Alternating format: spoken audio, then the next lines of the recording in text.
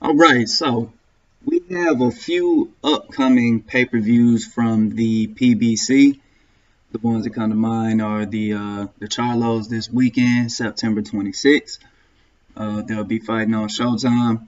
After that, the Gervonta Davis and Leo Santa Cruz fight. These two will also be on Showtime. And third is the Errol Spence and Danny Garcia. That will be on Fox. So just thinking about the pay-per-views, how they've been done historically, everything like that. I started to notice that there was very little promotion for this upcoming Charlo fight.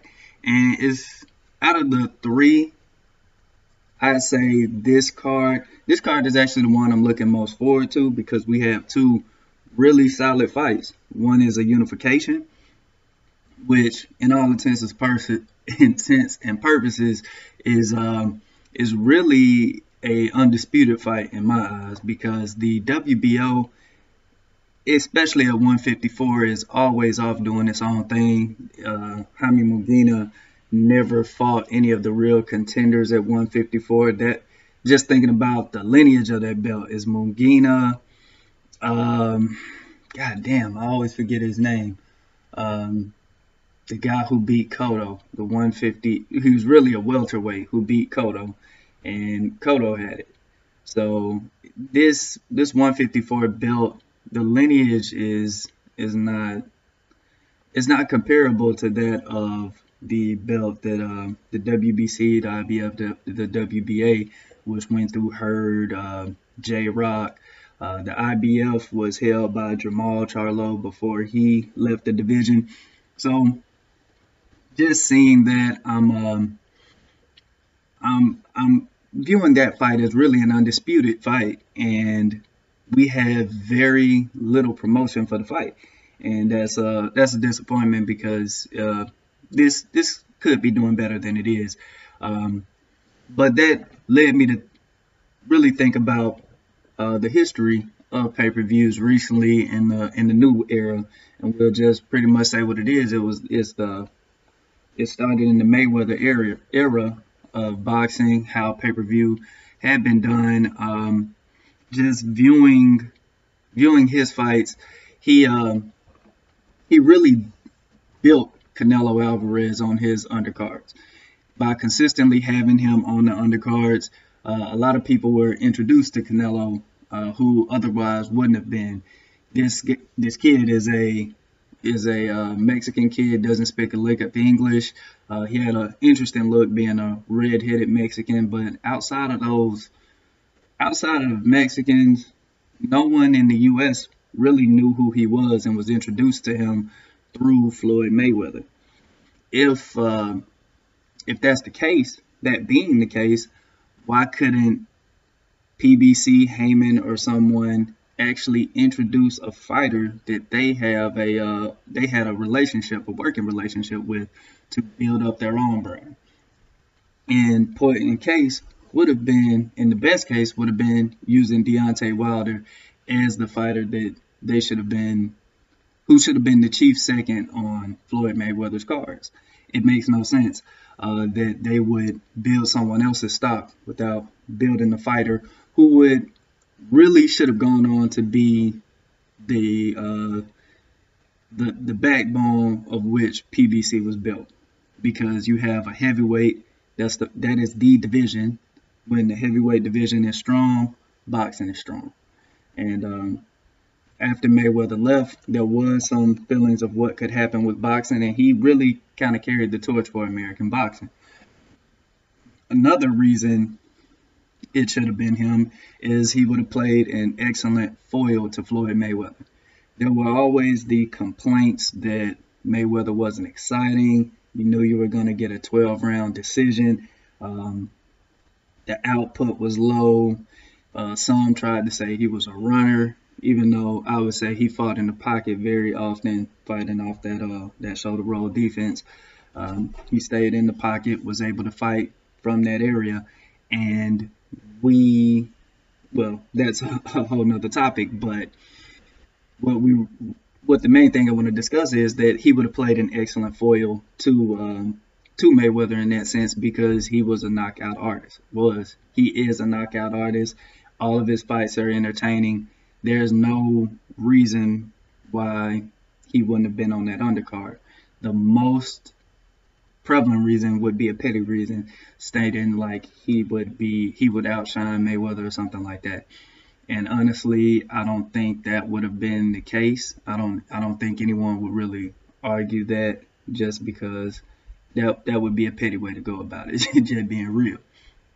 So this is what I come to think of. That would have built the future for the PBC, yet they did not invest in their own fighters in a way by putting them on that undercard consistently. And that could have built the real future for the PBC. It would have brought the heavyweight division definitely to the PBC, I believe.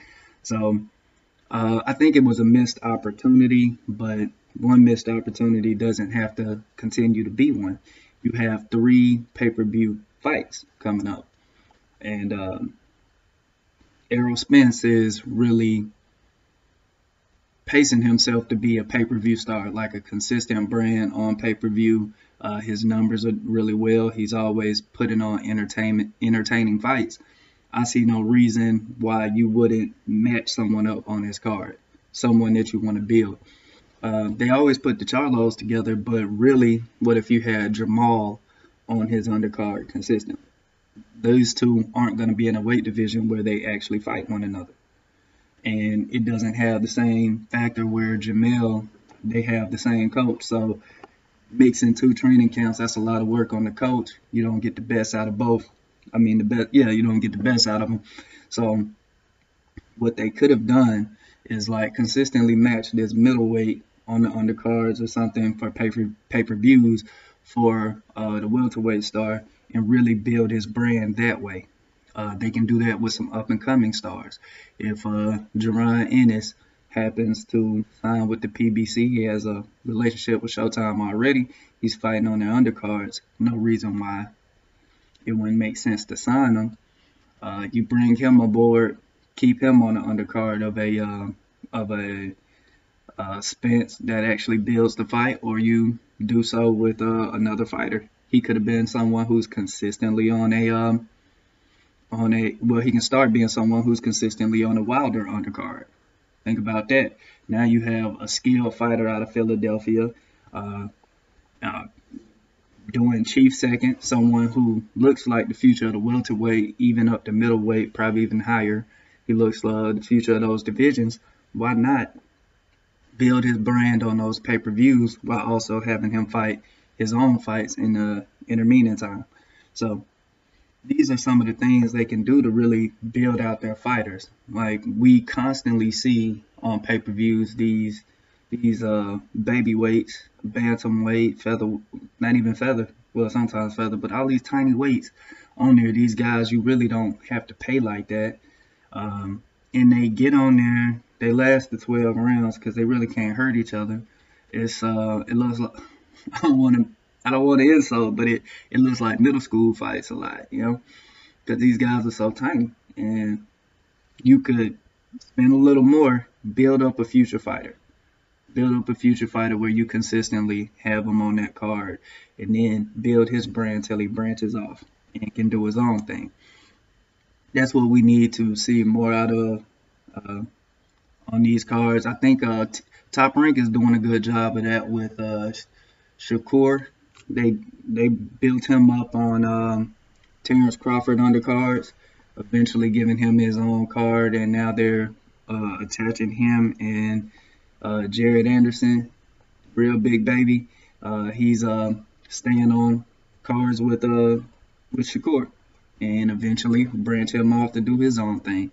So in wrestling, it's called putting someone over, and that's what they really need to start adapting into the PBC's way. You have so many fighters, you can really build them on the back of each other and always have a fighter in the future. And you have so much talent. They have the deepest roster, not just in numbers, but in talent as well. So I see absolutely no reason for them not to go that route as we go through future fights. But yeah, that's just what I wanted to touch on. Hopefully, we can see that um, in the future because I believe it was a wasted opportunity with Wilder. Wilder should have been on those undercards, those Mayweather undercards. It could have had great results, bringing it would have brought just but not just for the PBC, but just American boxing in general, because he had to campaign and fight for fights against these British guys who were trying to really box him out, and he had to build his own name, bring Tyson Fury out the dirt, build him back up in order to have an opponent. Well, had they done it another way and built him up on these cards, it would have been the rest of the world chasing Wilder. Even though he had that knockout punch and everything, they still would have had to chase him in order to get the uh, the accolades that they wanted. But that's just my observation about boxing right now. Thank you guys for listening. For those who are on YouTube, if you would just hit that subscribe button, hit the like button, and we'll have more for you. Y'all take it easy. Peace.